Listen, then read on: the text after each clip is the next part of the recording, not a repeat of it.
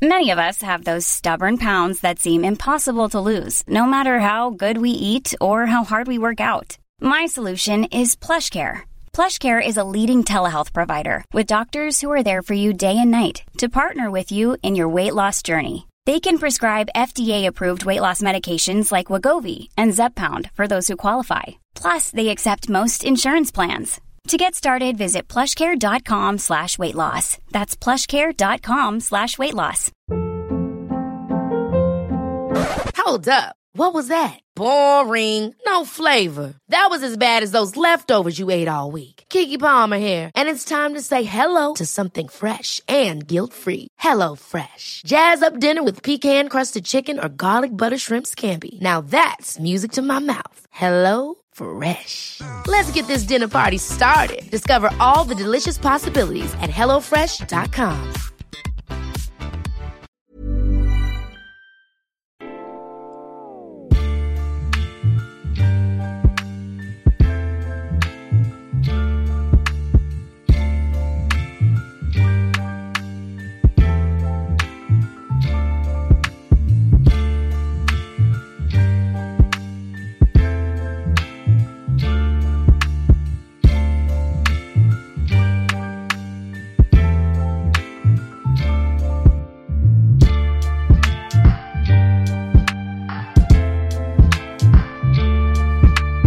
Hello and welcome to the Bees Tactical Podcast, where we try to get under the bonnet of all things tactical and statistical at Brentford. I'm David Anderson, your host for today, and for this special bonus episode, I'm joined by some EFL royalty, Mr. Peter Løhmann. Peter, how are you doing? Thanks for joining us. Hello, and I'm good. How are you? Yeah, really good, thank you. Yeah, as I said, thanks for joining us. Quite privileged to have you on board. Well, you're making me blush now. Sorry about that. Well, I should be kinder on the start and not make you feel awkward. But thanks a lot for joining us. So just a quick outline for this episode. We're going to discuss the recent 2-1 Brentford win up at Sheffield, kind of what it means, anything interesting picked up on, and then just largely positives and negatives of both teams. And let's get straight into it. So, Peter, what do you think? Surprising result? Was it expected? Yeah, it was sort of expected. It's one of those games where you hope for a draw, and after the how the game went on, it's a fair result. But the pleasing thing for me was how we stayed in stayed in touch with you the entire game, even though we didn't create much. We weren't out of it, and the difference from the debacle at Griffin Park in February is quite something else. Especially because I actually think that Brentford played better last night than they did in that game, despite the scoreline being so much more I agree. In February. Yeah, I totally agree on that. Actually, I think last night we saw. I think in that first half for Brentford, some really, really good play, and it was good to see from a Brentford perspective. But so let's just recap then. So you were talking about the game felt a lot closer than probably the shot data ended up. We sort of ended up at about 0.35 for Wednesday and 1.25 for Brentford. And then non-shot XG is probably where you see a little bit more of Wednesday's kind of what Wednesday did. 1.2 for Wednesday and 0.8 for Bees. So showing just the action in and around the box and bits like that. So it was a lot tighter than probably the shot data told us. What does it mean? What does it mean? And what do we learn? What do you think? Well, it's interesting because the popular image of Brentford's style of football last season, especially, was one of a possession dominating team. But if you look at the as you referenced there, the non-shot XG, that is all the actions, not just the shots on goal. You're actually just around median in the division, whereas your XG is the best in the division. And we could see that all the time yesterday, that you had a plan for hitting the space in behind our left wing back Adam Reach. And once you got into that space, you'd obviously noticed how much we side shift our defence.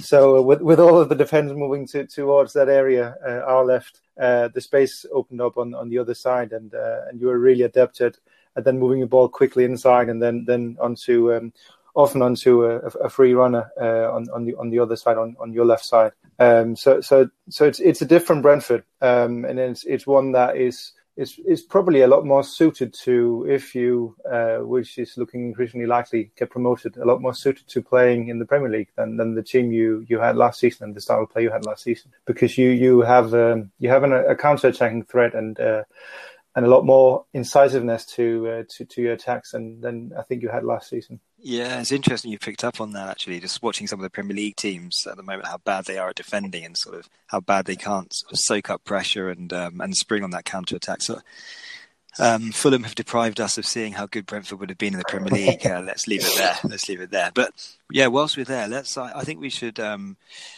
start off kind of talking about a bit of tactical shape and how that's probably led to what we were talking about, sort of in the chances and limitations. But Wednesday, to me, I saw it kind of like a 3-5-2, sort of 3-4-1-2 sort of hybrid with Windass and Patterson just behind each other, sort of dovetailing there. And what do you think? Do you think that worked for Wednesday? Do you think it contained well enough? Well, Monk said after the game, which was kind of interesting, that there was a tactical plan here, and we actually we played quite a rigid 3-5-2 so far this season, and also actually after the COVID restart last season, we changed to a 3-5-2. And we've actually played that with a quite normal strikers, so to speak. But last time we actually tried having three strikers on, or three forwards on, and Patterson played behind the other two. And obviously he was meant as an out ball, so a sort of bridgehead we could build from, and then you'd have Winders and Marriott running a bit beyond him, and hopefully him connecting. But the interesting thing for me was Monk changed his approach for this game. Some of it was forced because we're probably about 3 or 4 first team regulars down at the moment, injury wise. So there was a lot of tinkering forced on him, especially defensively. But up top, we changed it voluntarily, so to speak. And I think the idea for Monk was that the three frontmen were going to press hard and press early. And if fortune had favoured us a bit more in the opening, maybe 20-25 minutes, we might actually have benefited from that, because we're not very good at creating, structuring attacks and creating chances from phases of play, but we're really, really good at forcing mistakes in the opposition half, and then hitting them quickly. And I think there were about 3 or 4 times where we managed to win the ball from a sleepwalking defender of yours, and it's those sort of chances we have to take. Those half chances we get from forcing mistakes, and I just think we got leggy. I think it's really, really good fun seeing the pressure game we have. We press a lot higher than we did last season, but it's probably also already taking its toll on the players. They're expending a lot of energy, and yeah, you could also see from the flatlining shot and XG stats that you tweeted out earlier that we seem to run out of gas around halftime, and we've done that in other games as well. So it was a weird shape compared to how we've played recently, but when you're having to play your old friend Odebaggio, who's definitely not right centre back, because the only other options you have is Julian Berner, who's been terrible this season, and he's slow, really slow, and the other option, Liam Palmer, is the most dependable pro at the club, but he's also slow. So if we played either of those instead of Odebaggio, you'd have no pace in that 3-man back line, and we'd be either have to retreat a lot and have a very deep defensive line, which would force pressure on us, or create space in front of the defence for you to use, or we'd have to suffer a lot of through balls in behind our defence, and have to pray for fortune that you didn't take advantage of those. So that's why Odebaggio played, and again, normally it would be Iorfa, and if he'd played and he'd marked Tony, I'd bet good money that Tony would not have got that free header inside the 6-yard box. Yeah, probably. Well, we know Odebajo has form with his marking of Brian Mbeumo last season from the exact same spot where, he was just so focused on the man. There was no looking at the ball, and I get what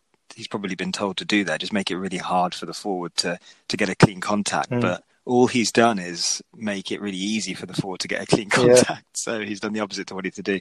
But yeah, I just want to pick up on some interesting things. You some quality stuff there, but just what was quite probably from a Brentford perspective was how in those early few minutes, sort of how high you pressed us and how well it was working. So we tried to play out from Raya on the ball on the floor down to Janelt, our new defensive midfielder, and this was his welcoming to English football because he's not played in the league before, and he's probably, the speed of it probably caught him out because I think he probably thought he could have taken maybe 1-2 touches, settled himself, turned and then played. But the second the ball came into him, he had either Patterson or Marriott right on him, and he nearly gave the ball away, and it actually it nearly did turn into sort of a chance. And I thought at that stage we were in for a really rough night because that's what we expected. We thought we'd go up to Sheffield, sort of the 3-5-2 system that you've played this season, really suffocate us, and we wouldn't actually be able to play out. But you did tire, and it looked like your kind of squad, well, not your limitations because you have got a lot of injured players, but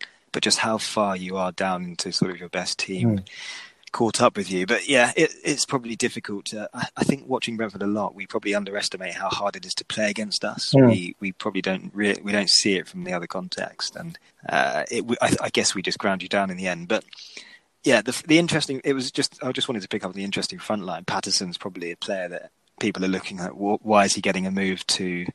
Yeah, who's going for Patterson? But he does have quite a unique set of skills. So it was just interesting to see him off the ball, and he went for the full game. I'm not sure if he did get subbed. He stayed on, didn't he, for the whole match? So there's stamina there, and there's tactical discipline, and there was a period where he wrestled the game back for you. So quite an effective player, and then those long throws as well. But someone let's go on to, because I think Brentford fans will be quite interested in this. Moses Odebajo. So he played as a right centre-back, and we learned quite quickly with Moses that you want him away from your own goal as quickly as possible and for as long as possible. You just don't want him near your goal. It's not his strengths, and he's better probably going forward than he is. So he can use his pace. He's got a good right foot, and he can sort of play players on the outside. But defensively, in that first half, it wasn't great, was it? No, it's. I think the thing our defence have relied on so far this season has been the cover in front of them, and in the Birmingham game, immediately prior to this one, also behind them, the presence of Massimo Luongo, who's really tied together the structure of the team defensively. But when our central midfield get overrun, we saw this so many times last season, and the downturn in form we had in the second half of the season was had a lot to do with that. With our defence not having any sort of protection, so they had loads of running duels and loads of multiple marking jobs and what have you. And it was sort of a hark back to that at times, but you have to I really think you have to give allowances. This was Aidan Flint's second game for us, and he's probably trained with the team for a little more than a week. Van Aken, this is he's played every game now, but before this season, he'd not played for us since since the Sheffield derby about a year and a half ago. And then you have Odebajo, who, as we can all agree, is not a prime defender, asked to do a job. And I caught a bit of flack from Wednesday fans on Twitter last night because I actually said apart from the brain bleed at the goal from Tony from the corner there, he actually had several good tackles and duels which he won. And yes, he's all over the shop positional wise, but he needs someone to create that structure for him. And again, Flint's to join the club, and Van Aken is not an organizer either. And Dawson is not famed as a goalkeeper who instructs his defence. He's not got that natural authority to him. So I think it's a bit unfair to just put it all on Moses. And yeah, it was it was a series of events that led to us looking like that in defence, and it's not just down to the defence, in my opinion. Yeah, no, it's definitely the structure in front. I think I watched the Birmingham game and saw Luongo, and he was kind of. I was wondering at times whether there were three of them on the pitch. He was really effective, and what was really good, I was so surprised at the athleticism of Bannon and Luongo next to him, and just the dovetailing. Sort of, it was really clear to see whoever was making runs off. Just off the midfield or just trying to get forward. One of them would pick the other one up and they just dovetail really, really well. So it was a really good sort of midfield base to build from. So you definitely missed him. Do we know what was wrong with him, by the way? Was it a issue or was it an actual injury? It's just an actual injury. I think it was in the... I think it was maybe the day before, and according to Monk, it's not something serious. So I think we're hoping he's ready for the weekend. But Monk has adopted a safety first approach to the players' fitness. So if anyone's at 90 or 85%, unless it's a do or die game, he's not going to risk the players.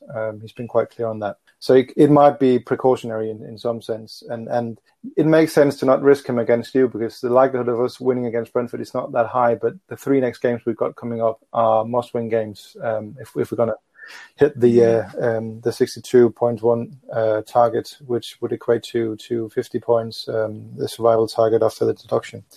So in my mind, it does make sense to not risk him because if he then gets an injury and is out for 2 or 3 months, it's going to put us in a really bad spot and could cost a lot of points down the line. So I'd rather sacrifice 1 point against Brentford and have Luongo raring to go in the next couple of months. Yeah, that makes a lot of sense. Okay, so I guess we kind of looked at Adebayo.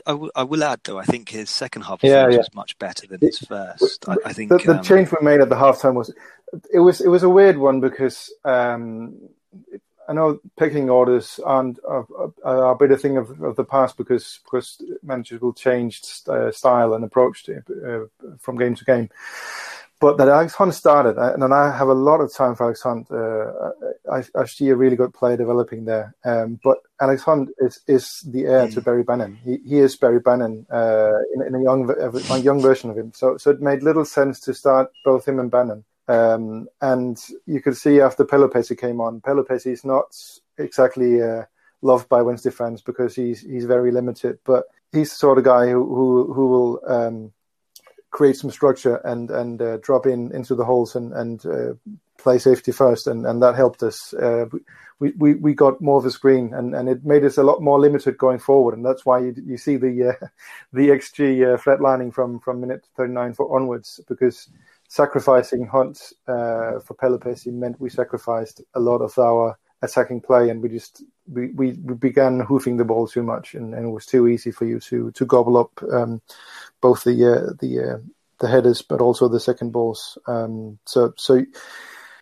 We had a little flurry at the end of the game, but it never really felt like we were threatening that much. But sometimes a ball goes in, so it could have been 2-2, but it was one of those games where it's more likely 3-1 than 2-2.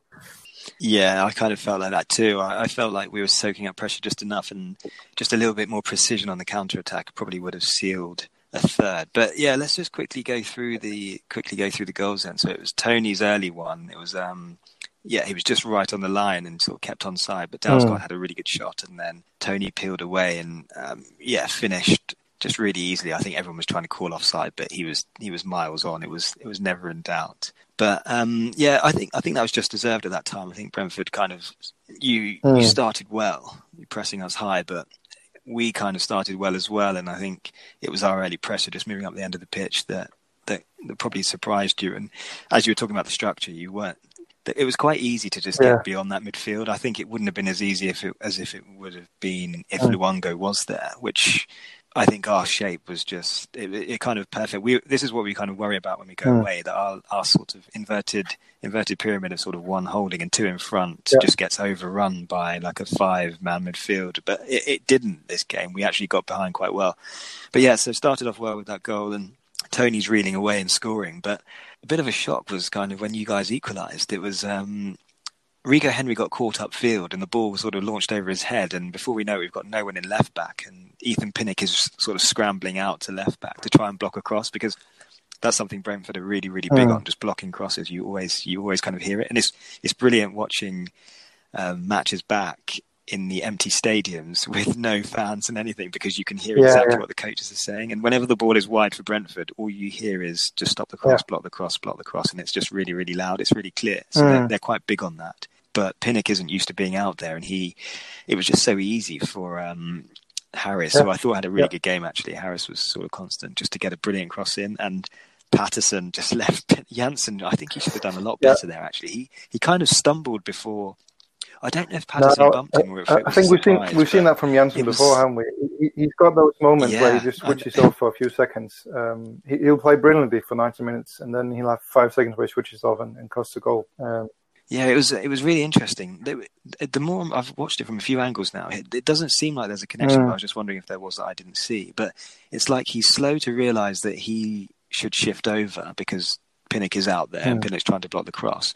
But it was just so easy for Patterson. I mean, Patterson would have just been rubbing his hands together at the situation, so he's not going to get bumped off the ball. But it just should have been a bit more difficult. But it was a really well worked goal, and just sort of took the opportunity well. But as we kind of look at the rest of the match, there wasn't much more from you in attacking sense after that. It was kind of, that was it, and Brentford took control for probably the next maybe 25 minutes until half time, and it was kind of plain sailing then. But there's a couple of debuts for Brentford. I just want to try and get a perspective from you, because Janelt, obviously big German under 21 international, holding in the midfield, and Godos as well, who was really, really exciting.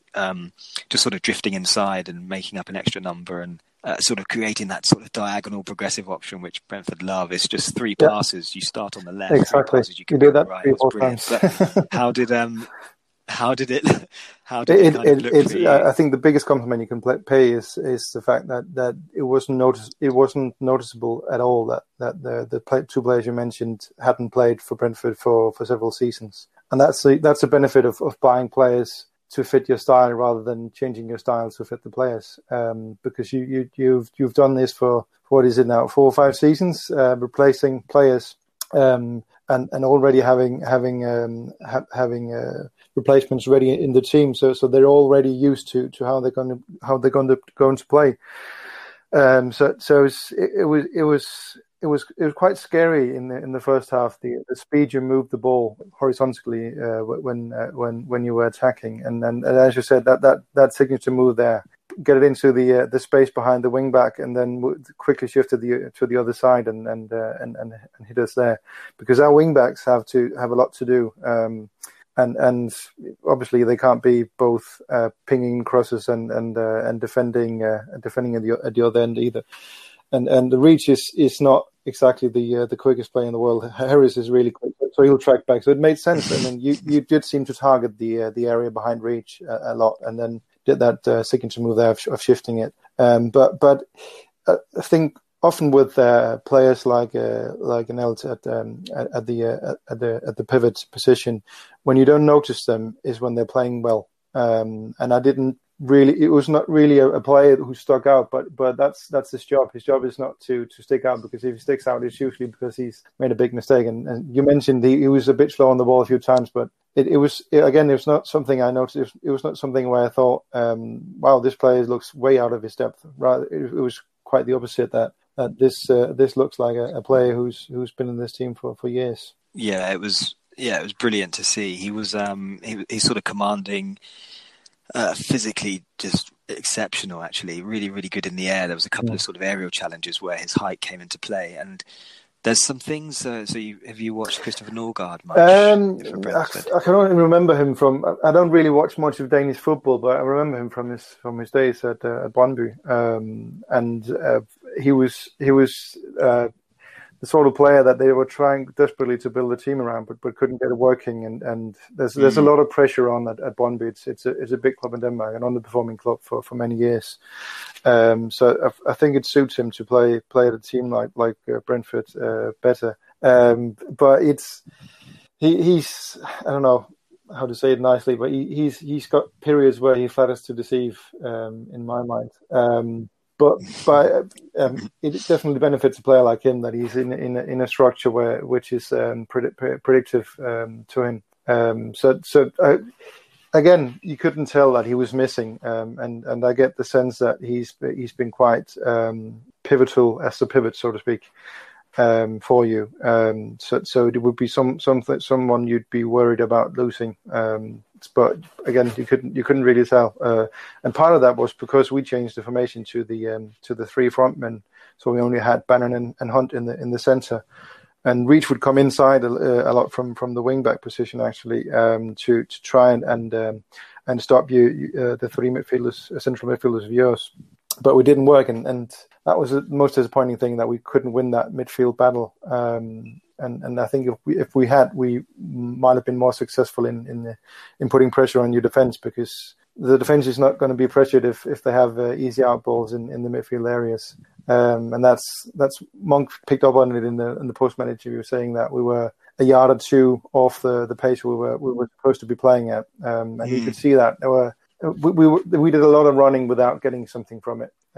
So it's one of those days, I guess, where we didn't get the rub of the green we probably had to give, had to get to get a result here. So it's I'm not really disheartened. Even though there was a torrent of the usual outpouring of end of days stuff from Wednesday fans on Twitter last night. So that's usual though. But I think the more sensible fans, I'm trying not to be too coy about my own views here, but I think the more sensible Wednesday fans can see the progress made. If you look at the team we had when Monk took over just over a year ago, the transformation is quite something else, especially mentally. And you saw that. You saw even the difference from the game against you in February at Griffin Park. It's just night and day, isn't it? Yeah, I guess that day was incredible. That was so I was there that day, and it was the last day of football with fans in stadiums, and it was kind of, there was a weird buzz in the ground, because I think people kind of knew what was coming. There was a little sense of like a change in the atmosphere, but the performance from Brentford was really, really good, but the performance from Wednesday was just horrendous. It was the 4-4-2. It was kind of like there was just sort of no pressing from the front. It was kind of positional play, waiting, and it was you were much better yesterday, and you have been much all season. But I think last night as well, I think there was a little bit of I think there was quite a clever tactical ploy from Monk, actually, because he probably looked at Brentford and thought, I'm going to play the three up front. Patterson was quite far forward and joined in with that front line, but that was probably to take advantage of the fact that Norgard wasn't there. He thought Jan Eltz knew he's going to start this game. This is it's pretty much his league debut. He's away in a tough place. Is he up for this? I'm going to put Patterson close to him, and I think he just did incredibly well. After a shaky sort of first 5-8 minutes, he settled into the game well. And the reason I brought up Norgard is because some of the things we saw from Jan Eltz are kind of the things we're hoping that Norgard could do, which is, I was quite shocked that I was seeing it. So if we kind of compare Norgard to someone like Calvin Phillips's extra dominance is his athleticism, how he knows when to just push forward, move around. He's just so physically dominant on the pitch, and Norgard is getting there, but he can sometimes be a bit static and not know when to push forward and let someone else drop, or push forward and make a third man, sort of another third man run, because normally we have teams who sit back and everyone behind the ball. He's a little bit late to get involved with the play, but Jan Eltz he would run forward 15 yards, just stop, pin someone back there, and then the other two midfielders could drop, pick up the ball, and then rotate the ball the other way. Yeah. I was just really impressed with his performance, and I just wanted to see if it came through to you as well, this guy that straight into the system. No, exactly. You couldn't really tell and as I said, for me, in the position he played in, when you don't notice his actions, is when you have a good game as a pivot. And it makes sense, especially when you got Justa Silva driving ahead, and it was almost like you had four of the same player up front in the Silva Buemo and Tony and Goros, they were the way they ran and attacked was quite similar, and it did feel like as your nickname references, it did feel like we were getting swarmed by a flock of bees at times. Yeah, it can feel like that sometimes when you sort of have 6 players running forward at you, and Josh Da Silva's like just an unstoppable force that you really have to pay attention to. But let's move on slowly to some sort of like quite interesting tactical battles. Just speaking about Josh, because I picked up that him and Barry Bannon were just. Bannon, I think Bannon took it upon himself to think of Josh as his. That was his man, and he wasn't going to let him score or sort of make a killer pass. And what did you think about that battle, and who do you think came out on top? The problem with Bannon is he's got probably one of the best technical skill sets in the entire division. What he does not have is tactical intelligence. So he needs. That's why Luongo playing the deeper role has been such an inspired move, and it's also been an inspired move to strip Lees of the captaincy and give it to Bannon, because he then takes a lot more responsibility for the team rather than just. He has a signature move when things are going against us, where he'll sprint forward from midfield to press the goalkeeper, sprint 45 yards and be 10 yards away from the keeper and releases the ball. And that sort of alibi playing where you're playing to show the fans that you're putting in an effort, but in reality you're distorting the entire team structure. Yeah, it's just wasting. Yeah, it's wasting energy and just breaking up the system. Bannon is, as I said, when you get him in the right positions, the speed of thought and the speed of movement on the ball and the passes he can ping, he's really something else. But when he's having his off days, he sometimes almost tries too hard, if that makes sense, because he'll forget that he's part of a team, and sometimes you just have to drop back and block some passing avenues rather than try to charge ahead and win the ball. I think he was better at at defending space rather than attacking the ball last night than he usually is. But he was a bit torn between being the old Bannon who will normally retreat into deep midfield and away from any pressure or direct confrontation, and then the new Bannon that we were trying to set up this season, where the first couple of games we had Luongo in the deep role, and you had Bannon and slightly ahead of him Izzy Brown, and Bannon combining was really something that got us all Wednesdayites all salivating, because you could see some of the movement, quick 1-2 passing and all that we've not had in the team for ages. And at the moment Bannon is like torn between having to do his defensive duties and taking responsibility for that, and then also insisting on still being the only creative output in the team.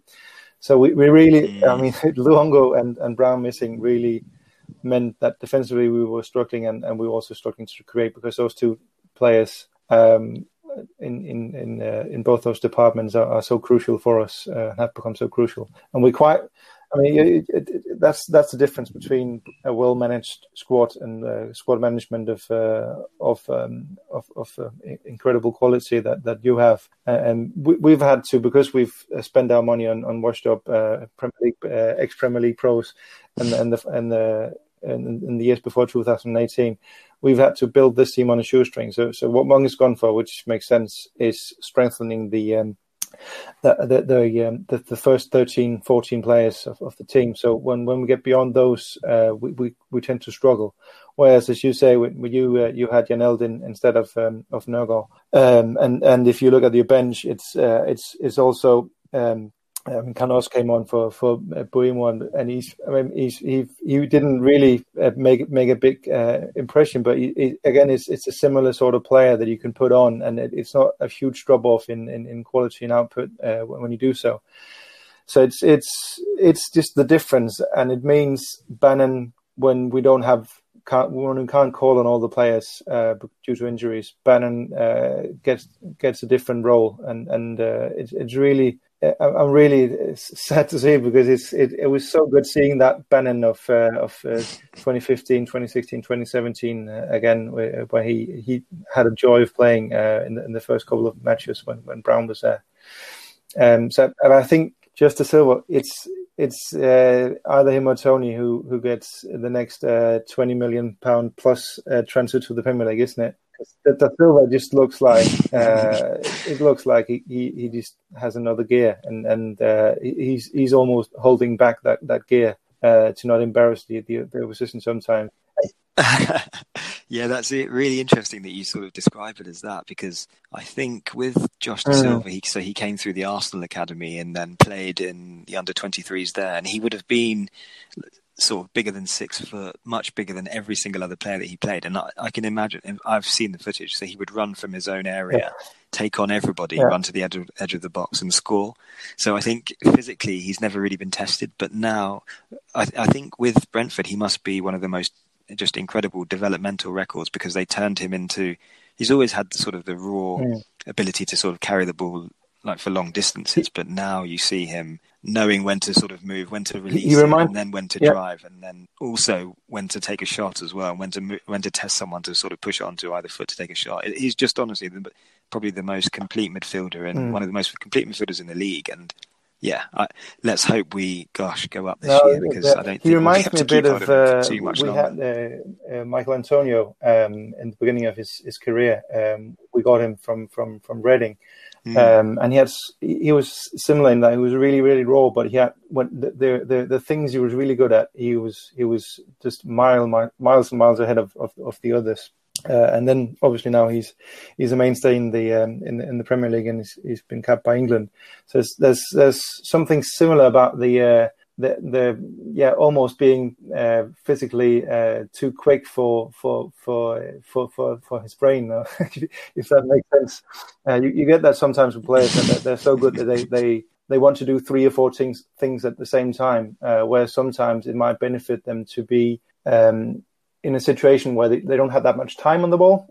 So if someone like Just Da Silva gets the ball and then is able to take 2 or 3 touches for a few seconds before moving it on or before dribbling, he might run into a cul-de-sac. But if he plays against Premier League teams where he gets 1 second max, I think it'll be a lot better, because he has to then react instinctively to the game around him, and I think he that would benefit him, because he would then not have 3 options in his head what to do. But he just focus on the flow of the game and making the flow of the game work for his team. So, but it's definitely one to watch. That's for sure. And yeah, I think you're right. If you don't go up this season, he's the next one to get a big transfer. Yeah, we won't speak about Tony. Yeah. I think that's also clear. If there'll be Premier League clubs looking at him and just thinking, we should be taking a gamble on him. And I don't even think it is much of a gamble. But yeah, just to give ourselves a bit of structure and just to reap our own advice, how we're talking about football. The second goal for Brentford, which proved out to be the winner, was Tony's goal on 30 minutes. And it came from a corner, so a Yanelt corner, which was lovely. He's sort of really good delivery actually into that front post, which is a corner Brentford. I don't know if you saw many of Brentford's corners last season. There was lots of the ones that were floated to the back post with a blocker sort of blocking the men inside, and then the back post would head back in, and we get a sort of really high value shot on the second phase, which is a really effective corner. But we've almost completely abolished that this year, and we've been trying this near post flick to the back, or as you saw last night, this sort of near post just direct headed in. And Moses Osabaji was, it was just baffling to see, because we kind of highlighted it before the game. We remembered it, and to see him caught out like that was a bit frustrating. But only because I was thinking about battles, and I think it's safe to say that Tony kind of won that battle with Moses until the second half. And I think, although looking at crosses, it's quite interesting actually. Bannon got 4 crosses away, and crossing is one of your big strong points into the box. And Bannon got a few crosses away, sort of from that left half space channel and just out wide where he likes to pull. But I think he was kind of not let down, but the strength of the Brentford defence coming back at everything you sort of threw at them into the box was really pleasing to see from a Brentford perspective. So that's interesting to just look at a couple of battles. Any major negatives, you think? Set pieces. What were you really disappointed with last night? defending set pieces, obviously you've highlighted the goal there, but that wasn't the only situation where we struggled a bit when you had a set piece. And the reason that disappoints me is a major focus point for Monk, and we've had some really good set piece routines earlier, and just going a couple of games back, we were really threatening from set pieces, and I think every Wednesday fan is looking forward to the day where the three-man central defence is Jay Dunkley, Dominic Iorfa, and Aidan Flint, because that's going to be an air raid that needs a siren going when they get into the box. But the deliveries, and Bannon's. It's weird because if he gets a free kick on either side of the box, his delivery is usually pretty good. But when he has to hit corners, that's not working for him. And the goals we have had and the big chances we have had from set pieces this season have been from Izzy Brown's deliveries, which are very different from Bannon's. Bannon's are very flat and quick. And not that swervy, whereas Brown has this weird. It's when you see him run up to the ball, it's almost like he stops just before he hits the ball, and he gets. Yeah, it looks like just punches it. It's a bit like a snooker shot almost. Like down into the ball, so it's like swerves and then drops into space almost. It's really hard to defend against, I think, and it's easy to time the attacking run at the ball for a header. And we're definitely missing that. And last season Bannon got taken off towards the end of the season of corners, and we had LSU Cruz hitting corners, and he was hitting them miles better. So it really needs work on, and I'm thinking we need to change the set piece takers, and we really need to shore up defensively at set pieces as well. The fact that we have had to change our defence so much does not help matters. But you saw Odubajo marking Tony more than once from set pieces. So bafflingly enough, it must have been something that was agreed upon prior to the game, which I really don't get. Because you have Patterson, you have Flint. Who can beat anyone in the air, and Van Aken is no slouch either when it comes to aerial duels. So we should have had enough to mark Tony and Janssen and Pinnock as the three main aerial threats with the three best aerial players we have. But so it does not make any sense to put Odubajo on. Yeah, it's a strange one. I think if I give you this context as well, so Brentford obviously have been growing as a team over the years, which is something we've been doing. So you have Dalsgaard and Janelt as well, which was probably what's thrown you into thinking that Odubajo on Tony is probably the best idea, because Brentford are actually quite a big team now, so it's more difficult to deal with. But I think it's those extra two on top of the three you probably mentioned, maybe causing a little bit of havoc for Brentford attacking set pieces and confusing yours. But yeah, so Tony, super clinical now. We're talking, I think he's got sort of 4 out of 5 of his big chances to turn into goals. He's the most shots for Brentford. I think he's on 18 non-penalty shots now. He's got 6 non-penalty goals. Yeah, I think his XG per shot's like 0.2. So he is running hot. This is what I think a lot of Brentford fans might find quite shocking, actually, is because he's doing really well, but he's running hot. I don't think he's going to maintain this. It looks like he could, because he looks like he could score 2 goals every game at the moment, but he won't, and things will calm down. But it was, that once that second goal went in, we saw from the race chart on the Beast Tactical page earlier that, your attack, we said at the beginning, it felt like a really tight game, and it was competitive, but in terms of shots, you just completely dried up. And when we think about how many Patterson's throws there were at least, I haven't got the numbers for how many on each side, but I think there was maybe 2 at least from each side, maybe 3 from one of the sides. And I think from your own output, you'd be just really disappointed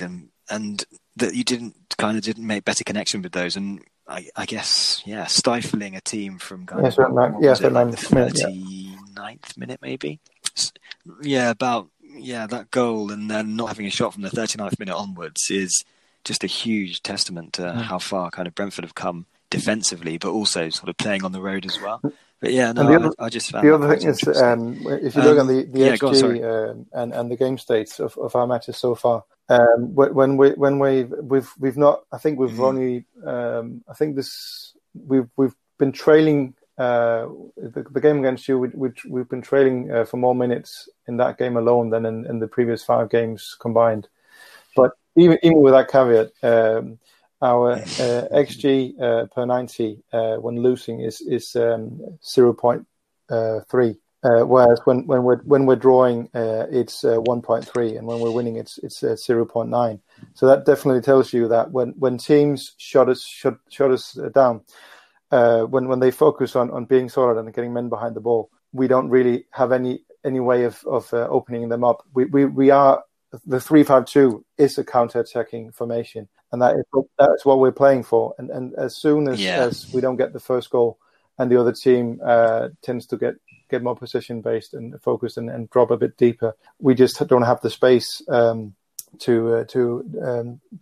launch those counterattacks in. And as you said, the goal that Patterson scored was against a run of play, and quite it was again I think you lost possession in the middle of the park, and then might have been Bannon who pinged it onto the wing for Harris to run onto, and that's the sort of situation we need to score goals. We need the opposition to create a mistake somewhere in the build-up, and then we pounce on that. And when you have men behind the ball and you move the ball slowly, that as you did to take the sting out of the game, you don't really get opportunities to do that much.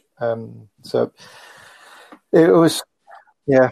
Yeah, it's really reactive, isn't it? I think that's what we're coming back to. It's kind of when the game is tight, when the game is 0-0, and sort of the other team is putting lots of attacking impetus into trying to create stuff, then they're at a heightened level of sort of risk, and they're trying things, and that's when you can prosper. But once Brentford had the first goal, it was kind of like we were surprised that you sort of got back into it, and then when we had the second, it was just managing you all the way through. And I don't know if you're going to call it, well, it probably is that sort of tactical inflexibility, because you kind of only really have that one way of getting the ball forward. It's not going to be on the floor through the middle. It's going to be sort of chipped from wide into the midfield. And it did, as solid as you were, and I think you are much improved compared to that sort of 5-0 drubbing. There was clear limitations in your attacking phases.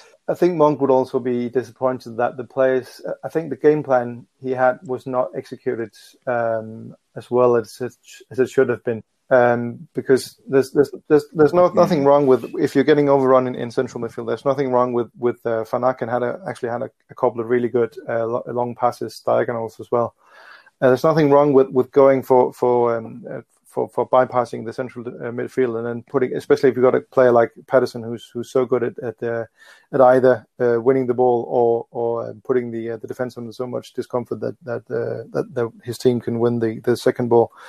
But the problem was when Patterson got the ball, Marriott would be 10 yards away on that one side, and Winders would be 15 yards away on the other side, and you'd have at least 3 or 4 Brentford players within 10 yards of Patterson. So even if he won the ball, he had nowhere to go with it, and again that comes back to the midfield, because if we played with the 3 in the midfield, there'd always be one sticking back, and then you'd have 2 runners from midfield who could move into the space for Patterson to pass on to, and then they could put the ball in behind your defence, for instance, or onto the wing to the wing backs, and then that would open up the game. But it was just disjointed, because it's something that is always lurking there under the surface with us. When we had Stephen Fletcher, we did the same thing, because he's so good in the air. I think he's the best aerial forward in the entire division. And when you have someone who's really good at something, you want them to do it all the time. But that's not how you win football games. You win football games by exploiting the weaknesses as well as playing to your strengths. So if putting the ball into the air against Pinnock and Janssen does not win you near enough possession in the final third of your opponents against your opponents, then you need to have something else to do. And the problem we have, and the one area where we didn't strengthen enough, again because of resources, was in the wing back positions. Harris is really, really good. He's coming into his own as a wing back, and he's been very impressive defensively as well.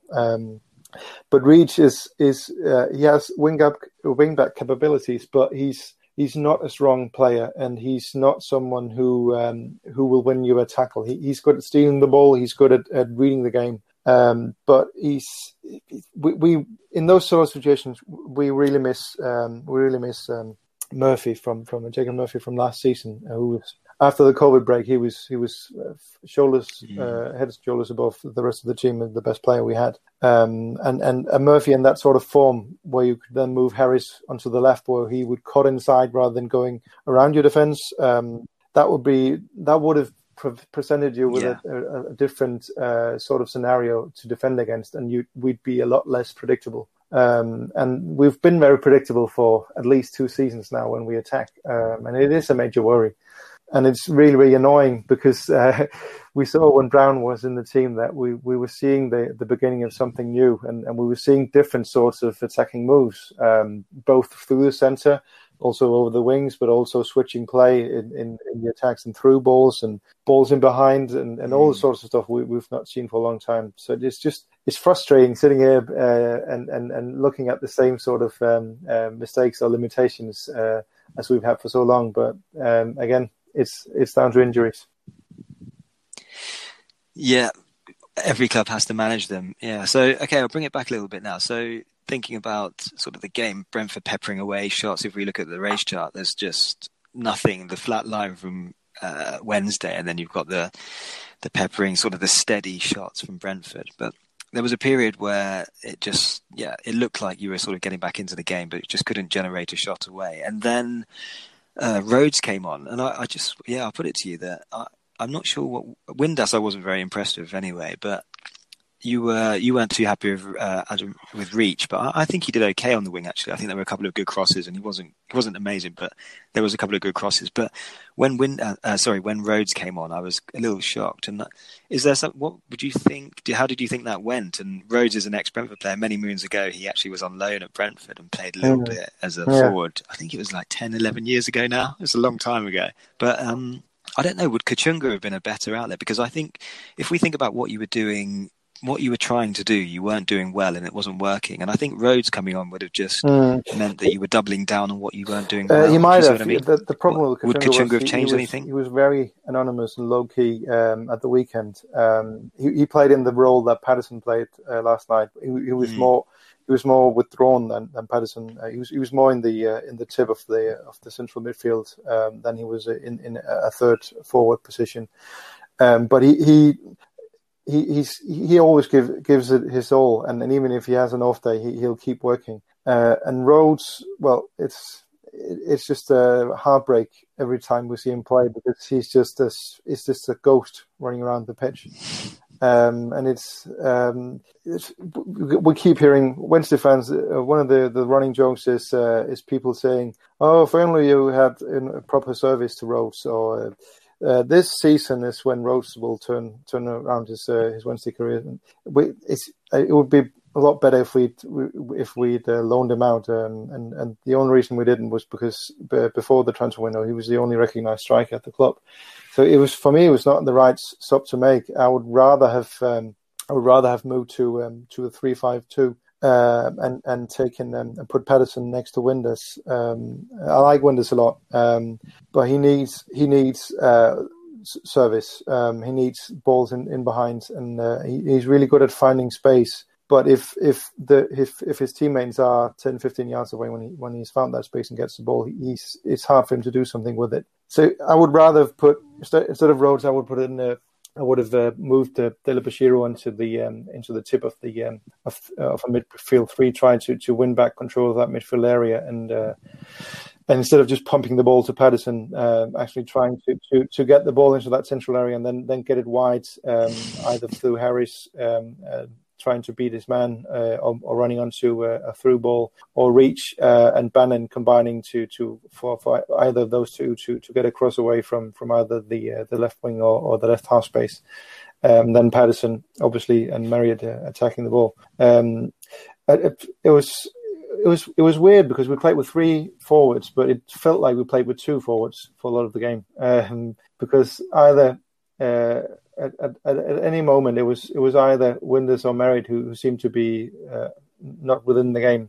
So when one sort of popped up, the other would sort of disappear for a few minutes. So that definitely didn't help matters. But Rhodes is not the solution to anything, and his contract is up next summer, which will be a relief. No. Probably more for him than for us, actually, because he's just a shadow of his former self. It's just so sad. Yeah, I think with Rhodes and his players of his ilk, they kind of live off the couple of goals they scored sort of in about maybe 6 months ago or anything, and it kind of keeps that glint in someone's eyes, maybe an agent or a club or a representative's mind, and then they can sort of sell it as he can actually still do it. Look at this, it happened this time ago, and it wasn't that long ago that he was still doing it. So really, his output's really, really poor. And yeah, I wasn't impressed with that sub, and I was kind of. By that time, Mads Bech Sørensen had come on and Janssen had gone off injured, and we were slightly worried that how would he cope, and the 2 left footers and not having the balance there. But you didn't really play into that at all. You just kind of kept going in the air, and that's what Mads is. I'm not sure. Yeah, I don't know what they were feeding him when he was younger, but he is absolutely huge, and it was exactly what he wanted, and he relished it. And I think he really likes that physical battle. It's one of his greatest strengths, and you kind of played into that. So. From Monk's perspective, that was a bit disappointing, but I guess he's got Rhodes. You may as well use him in some respects. And I don't know, if something did fall to him, he's probably hoping that he'd finish. But yeah, it was just strange to me. I think there would have been other ways I'd have gone back into the game.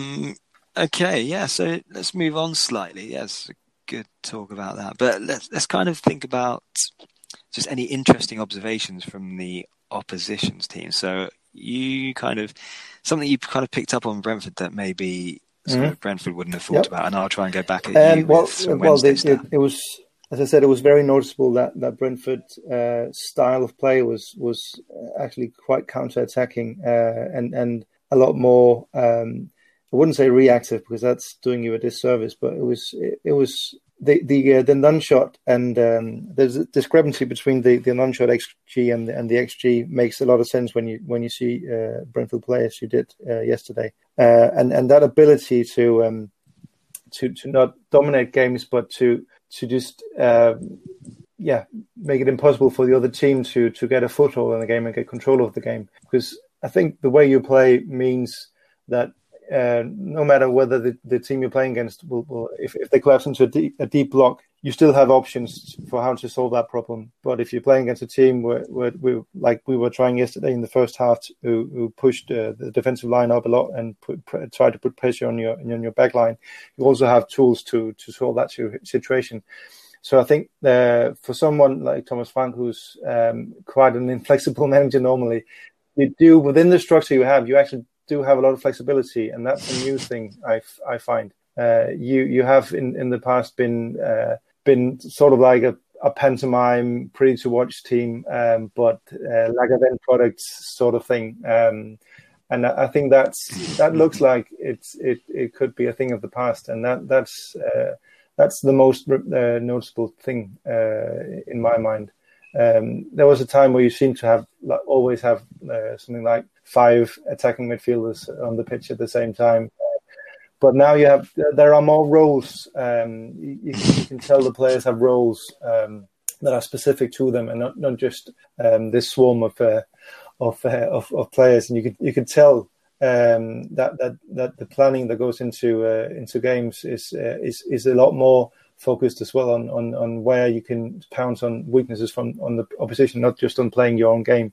It was interesting in the post-match interview that Ivan Toney did on Sky Sports. He actually said that they'd studied Cameron Dawson's saves, and they'd seen he had a tendency to not palm the ball into the wide areas when he made saves. And lo and behold, that's where Tony scored from. So what looks like a fortunate situation where Tony gets the ball because it just happens to come into that area, that was actually that was actually a thing you worked on, and it was quite clear that there was space in that central area where normally Longo would be in front of the box. So we had a lot of long shots from there, and it was definitely something that you'd looked at. And I think Buemo had a shot coming when he went close, and Dalsgaard also had a really good shot in the second half, and that went really close. So it was just new to see Brentford knowing where to stick the knife in, rather than just focusing on looking pretty, so to speak. Yeah, it's a really good observation. I think the last maybe 18 months have been an evolution into Brentford being a much harder team to beat. And as you're saying with the roles, a lot of these roles are defensive, and when we don't have the ball, and off-ball roles, and sort of the shape that Thomas Frank wants the team to get into quickly. So yeah, it's really good that you've picked up on that, and you can see, and it enables us to now go to where we struggle, sort of the big northern teams. You go up north and actually not. You can do it on a cold, wet, sort of be competitive and come out on top. Sheffield, so, yeah, cold, wet night in Sheffield. Yeah, and from my point of view, so watching Wednesday, so I was just looking at my notes from the game. I think there are some positives there. I think the wide system worked better than you're probably giving it credit for. I think on another day, if you didn't have a team as good defensively as Brentford, more of these crosses probably would have worked, and you would have generated a couple more shots. And those throw-ins from Patterson, I think these are weapons. And if we think about you guys being sort of big negative points totals to start, you've almost eaten that up in the first few games. You're kind of almost there. I think you want 8 points now, so four to go. Is that right? Yeah, so there's not much left. So you've chewed through that pretty quickly, and I don't know. I think we have to be honest now and talk about Brentford as one of the top sort of 3-4 defensive teams in the league. So being shut out like that isn't really in the wider context of the league. It's probably not too bad, and I think you're going to have a lot against other teams, and it will be enough. So what you've got coming from the wide areas probably will benefit you going forwards, and. Just these throw-ins is something that we've probably not done enough, and we trying to get into our game now. You can get some big chances from these, just getting the ball into the box from sort of high up throws. So, yeah, obviously you want more structural play, and you probably want to see more patterns through the middle of the field. But yeah, the wide stuff is probably something to sort of be proud of at the moment. And it might, hopefully in your next game, you come out on top and victors. Okay, so as we're starting to, it's been a brilliant chat. We're starting to wind down a little bit now. Let's pick your brains a little bit on Stoke. So Stoke play a kind of similar system to Wednesday now. This 3-5-2 kind of 3-4-3 hybrid. Have you seen much of Stoke this season? I don't tend to watch that much of the other teams. Unfortunately, it's just time allowances. Yeah, you're not missing much. You're not missing much.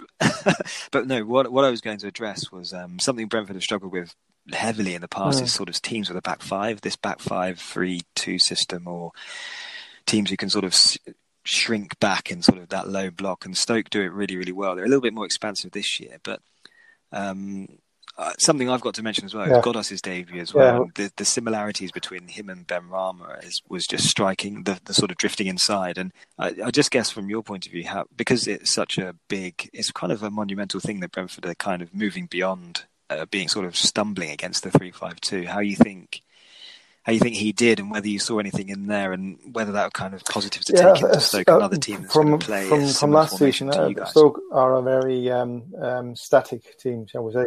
And having poached Stephen Fletcher, and I'm still upset about that, from us, they are not going to be any less static, are they?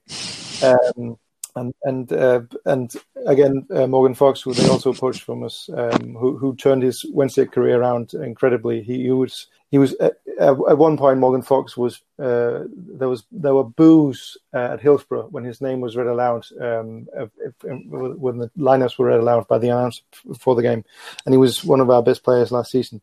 My point with Fox is he's the model pro. He's turned into this defender who won't make a mistake. So that sort of epitomizes the Stoke spirit and harking back to the Tony Pulis years as well. It's a very Stoke thing that you have very solid, dependable players, and Fletch and Fox definitely those ring true for those as well. What you might find differently against Stoke than against us is you might get more time on the ball. Because I would imagine Stoke to be playing deeper than we did, especially than we did last in the first half. So again, it's a different sort of challenge, and I think Goddard looks like someone who really likes playing against a high line rather than against a lower block. So you'll have to figure out what to do in those situations. And it might be something about getting Rico Henry in more overlapping or underlapping situations on that side. And that you probably won't find as much space in behind the wing backs as you did against us, because again we normally have a lot more of a creative output in the centre rather than just being Bannon. We'd also have Brown there, and we were quite dependable, as you said. I think we had more than 20 crosses, double the number of crosses you had last night. So we're definitely trying to pepper the box from the wide areas. Yeah. So that meant our wing backs were quite advanced, leaving a lot of space. We tried to solve that by shifting the defence horizontally. I don't think we will do that. You will see that as pronounced against Stoke, because their wing backs probably won't bomb as far forward and be caught upfield as often. So it's I think the set piece routines need to be dusted off probably for that game. And when you've got a guy like Tony in that sort of hot form, it would make sense for Stoke to focus on him and maybe even man mark him. So that puts a lot of pressure onto Mbeumo on the other side, of course, also Goddard. But Mbeumo especially, I think, would have to be very alert to the space that Stoke probably focusing on shutting down Tony creates, and same of course goes for Justice Silva. I think they'll get more space to move into if Stoke, as I would probably think they will will focus a lot on staying close to Tony and not giving him a lot of space. So it's about adjusting again to the challenge. But as you said, we're having Janelda and Goddard play their first starts against us, and definitely having a game plan that is different from the one I saw you execute when you dropped us 5-0. That tells me that you've evolved into a team that can actually approach different challenges in different ways, which is probably necessary to get promoted out of this division.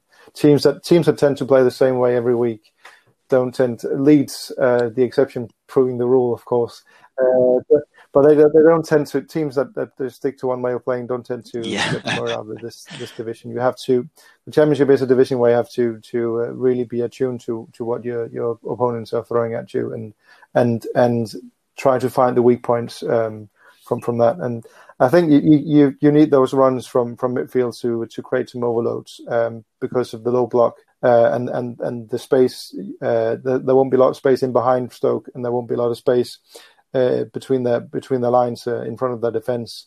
So you need to create space by either moving the ball quickly horizontally, or you need to have someone who can progress the ball. And there's a big Justice Silva sign blinking there.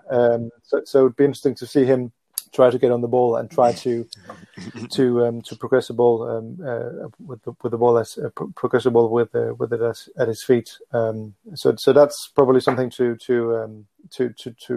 prepare for against Stoke. But it's another very Championship game, isn't it?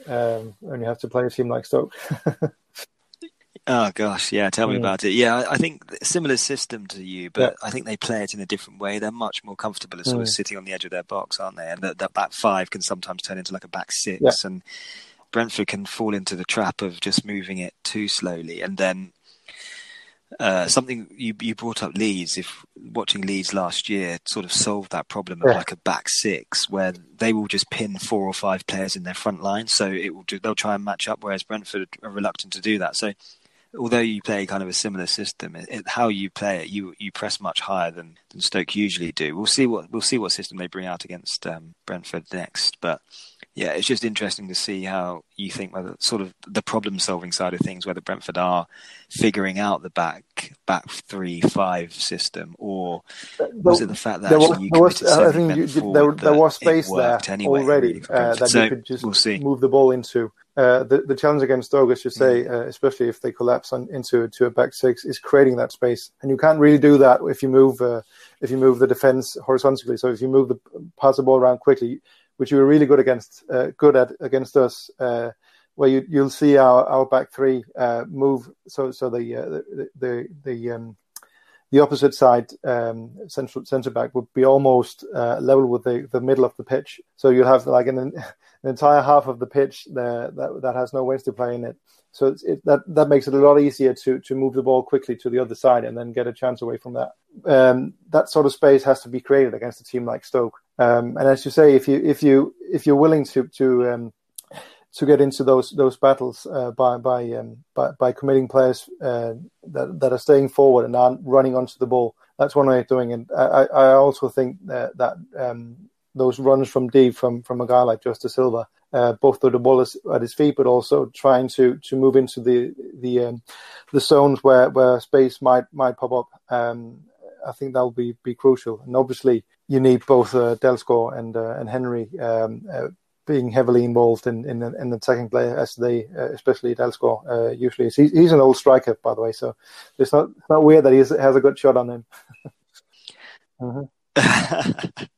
Yeah, you can see that he knows where the goal is. Yeah, he's sort of clean hit on him. But yeah, brilliant. But yeah, on that note, Peter, I think I think we should start wrapping this up. But yeah, it's been absolutely brilliant talking to you. So great insight, and thank you very much for joining us. It's just hearing about Wednesday sort of in a deeper context is great, and some of your ideas and what you noticed about Brentford is brilliant to hear, because you see it from a kind of different perspective and with different eyes. But yeah, that's great stuff. So best of luck for the rest of the season.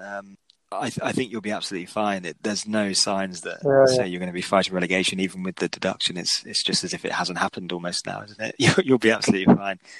So all I can say is, thanks a lot for joining us, and hope to speak to you soon. Following on from that, I've got messages to say. Subscribe to Bees Tactical.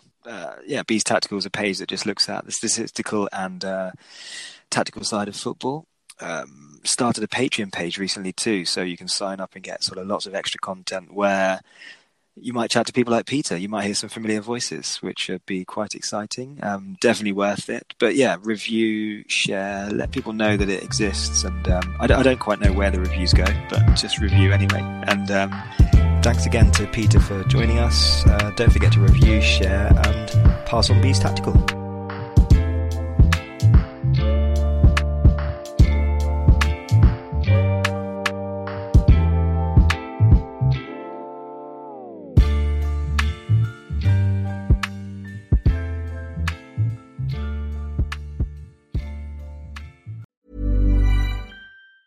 Ever catch yourself eating the same flavorless dinner 3 days in a row? Dreaming of something better? Well, HelloFresh is your guilt-free dream come true, baby. It's me, Keke Palmer. Let's wake up those taste buds with hot, juicy pecan-crusted chicken or garlic butter shrimp scampi. Hello Fresh. Stop dreaming of all the delicious possibilities and dig in at HelloFresh.com. Let's get this dinner party started.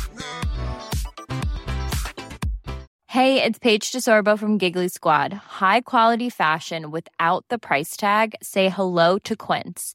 I'm snagging high-end essentials like cozy cashmere sweaters, sleek leather jackets, fine jewelry, and so much more. With Quince being 50 to 80% less than similar brands. And they partner with factories that prioritize safe, ethical, and responsible manufacturing. I love that. Luxury quality within reach. Go to quince.com/style to get free shipping and 365-day returns on your next order. Quince.com/style.